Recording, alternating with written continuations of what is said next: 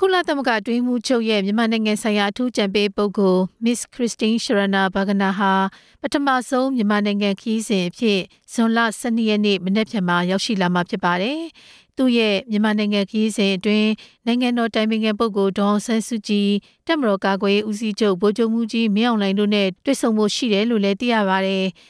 ရခိုင်ရေးနဲ့ပတ်သက်ပြီးမြန်မာနိုင်ငံအပေါ်နိုင်ငံတကာရဲ့ဖိအားတွေတိုးလာနေချိန်ကုလသမဂ္ဂအထူးအကြံပေးပုဂ္ဂိုလ်ရဲ့အခုခရီးစဉ်နဲ့ပတ်သက်ပြီးမြို့သားဒီမိုကရေစီအဖွဲ့ချုပ် NLD ပါတီရဲ့ဗဟိုပြန်ကြားရေးအဖွဲ့အတွင်းရေးမှူးမုံရွာအောင်ရှင်ကပထမဆုံးပြောချင်တာကတော့ဒီအခုတစ်ခါလိုက်တဲ့ကုလသမဂ္ဂရဲ့ဒုကိုယ်စားလှယ်ဟာအမပြည်ကိုလာမယ်ဆိုတဲ့အခါမှာဒေါ်အောင်ဆန်းစုကြည်နဲ့တွေ့မယ်ဗိုလ်ချုပ်မှူးကြီးမင်းအောင်လှိုင်နဲ့လည်းတွေ့ဖို့အစီအစဉ်လုပ်တာလည်းလို့သိရပါတယ်ကျွန်တော်တော့မြင်တာတော့လေအရင်ကပုံကိုယ်တွေနဲ့ပို့ပြီးတော့ပုံပေါ်လင်းလင်းနဲ့သ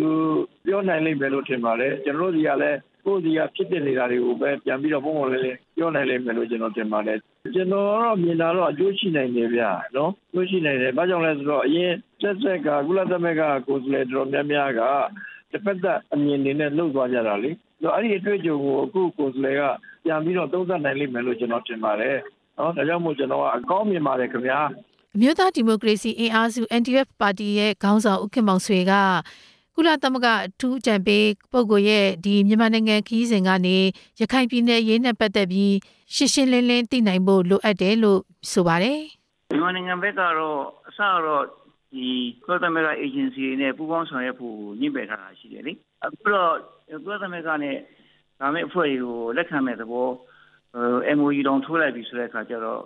ကုလသမဂ္ဂနဲ့မြန်မာနိုင်ငံနဲ့ဟာအကြောင်းအရာတစ်ခုပေါ်မှာတော့လှုပ်ဆောင်သွားကြဖို့ဆိုတဲ့သဘောမျိုးရှိသွားပြီတော့တွေ့ရတာပေါ့ဗျာမြန်မာနိုင်ငံပေါ်မှာရှိမြင်ပုံတွေကိုတော့ပြောင်းလဲဖို့လိုတာပေါ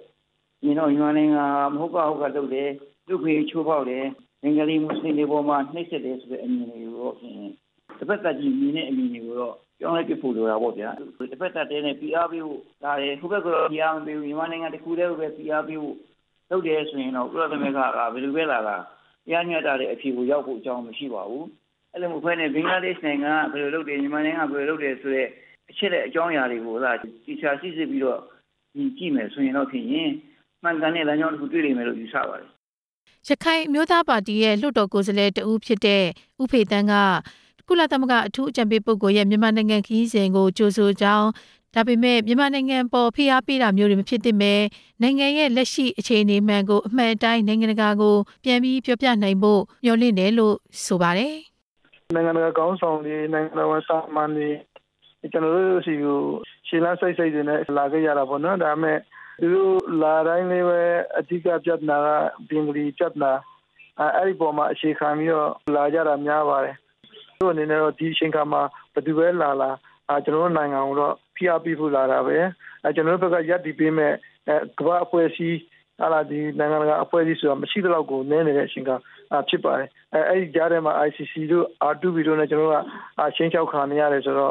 ့သူလာချင်းကိုကျွန်တော်တို့ကတော့ကြိုဆိုပါတယ်ဒါပေမဲ့အရင်ပုံကိုယ်တွေလိုပဲအမြင်ရှိပြီးတော့ကျွန်တော်တို့နိုင်ငံကိုဒီနိုင်ငံတကာအပြင်မှာပို့ပြီးတော့ပုံရိပ်ကြအောင်ပြောဆိုသွားမယ်လို့ကျွန်တော်တို့ကယုံကြည်တယ်အဲ့လိုမဖြစ်ပါစေနဲ့လို့လည်းကျွန်တော်ကဆုတောင်းပါတယ်ဗျ Miss Christine Schraner Burgener ကိုကုလသမဂ္ဂအတွင်းရေးမှူးချုပ်အန်တိုနီယိုဂူတာရက်စ်ကဧပြီလ26ရက်နေ့ကမြန်မာနိုင်ငံဆိုင်ရာအထူးကြံပေးပုဂ္ဂိုလ်အဖြစ်ခန့်အပ်ခဲ့တာဖြစ်ပါတယ်။ Miss Christine ဟာတန်တမန်အတွေ့အကြုံ25နှစ်ကျော်ရှိထားတဲ့သူလည်းဖြစ်ပါတယ်။ဒီကုလအထူးအကြံပေးပုဂ္ဂိုလ်ရဲ့ခရီးစဉ်နဲ့ပတ်သက်ပြီးကြက်ခိုင်ရေးနဲ့ဖွံ့ဖြိုးရေးပါတီရဲ့ပြောရေးဆိုခွင့်ရှိသူဒေါက်တာနန္ဒာလှမြင့်ကအခုလိုမြင်ပါတယ်။အဓိကကတော့ကျွန်တော်တို့မြင်တာကတော့အခုလာမယ့်ကိစ္စကလည်းဒီရခိုင်ရေးနဲ့ပတ်သက်ပြီးတော့ပဲအဓိကလာရောက်တယ်လို့နားလည်တာပေါ့လေဒီရခိုင်ရဲ့အရေးကကျွန်တော်တို့နိုင်ငံရဲ့ပြည်တွင်းရေးဖြစ်တယ်ဒီ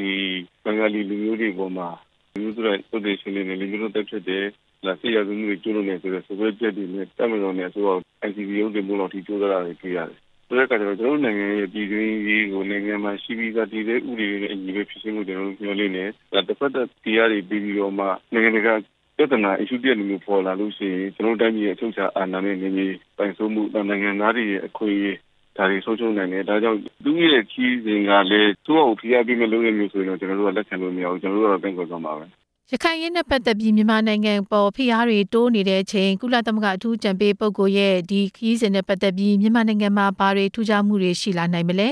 နိုင်ငံရေးလေ့လာသူဒေါက်တာရန်မျိုးသိန်းကဒီကုလသမဂ္ဂအတွင်းမှုတို့ရဲ့ဒီအထူးကိုယ်စားလှယ်ခရီးစဉ်ဟာပေါ့လေလက်ရှိအခြေအနေမှာမြန်မာနိုင်ငံအပေါ်မှာဖိအားပေးမှုတွေ